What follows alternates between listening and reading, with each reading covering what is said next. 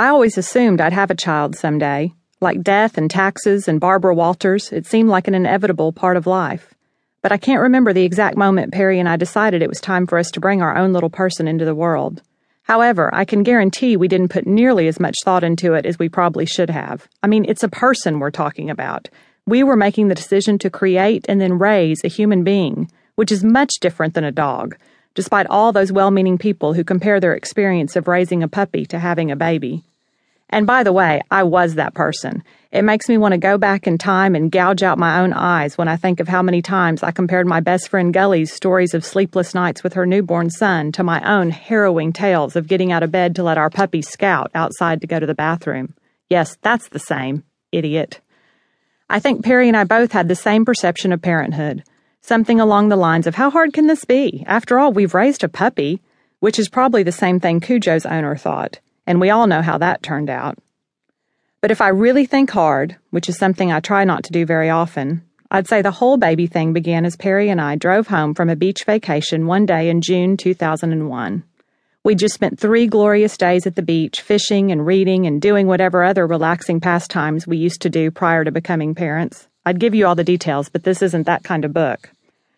We had the windows down and the Beastie Boys turned up loud. Don't judge. Beach vacations mean the Beastie Boys to me. It's who I am, a child of the 80s. You've got to fight for your right to party. We were a couple of tanned, relaxed fools listening to bad rap music. Then my cell phone rang. I turned down the music and flipped open my phone, because this was back in the days of yore when phones still flipped open and were incapable of telling you how well you slept the night before or what you needed to buy at the grocery store or how many steps you took that day. I read somewhere about a guy whose wife whispered, "Mark of the beast, mark of the beast," every time he used his iPhone to get directions, and it was able to pinpoint his exact location.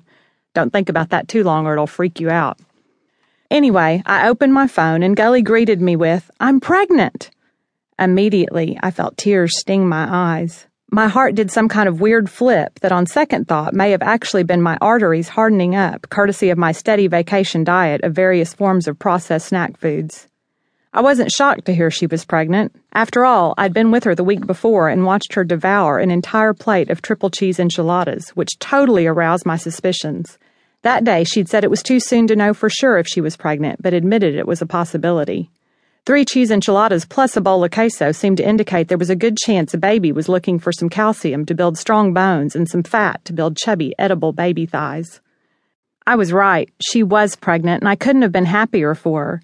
But in my happiness, there was this twinge of loneliness or sadness or some other emotion that I couldn't nail down. I mean, this was Gully, my very best friend in the entire world, the person I'd shared a 10-by-10 room with all during college, the person who has loved me through all my ups and downs, who's seen me laugh the hardest and cry the most, and encouraged me in everything from my faith in God to getting my bangs cut.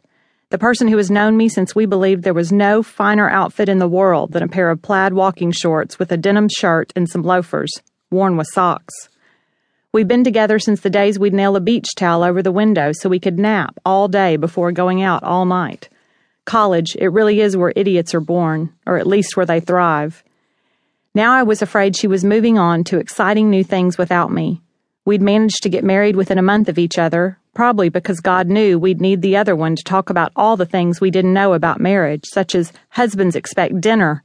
But now she was headed toward full-on adulthood in the form of becoming someone's mother.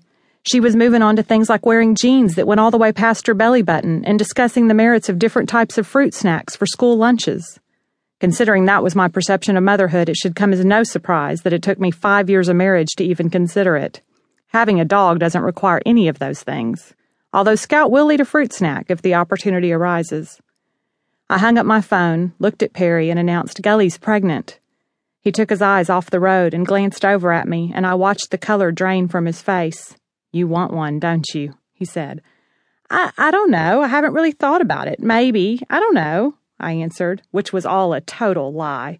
The truth was I had thought about it. I'd thought about it a lot, and I knew I wanted a baby. Most likely a bunch of them. I may have even had a list of baby names prepared. I was ready to move on to the next phase in our lives. My eyes must have conveyed my real answer, because all of a sudden he said, "I feel like I'm going to throw up. I may need to pull over and throw up." What can I say? I married romance. It's safe to assume that the last hour of our trip was much quieter than the previous.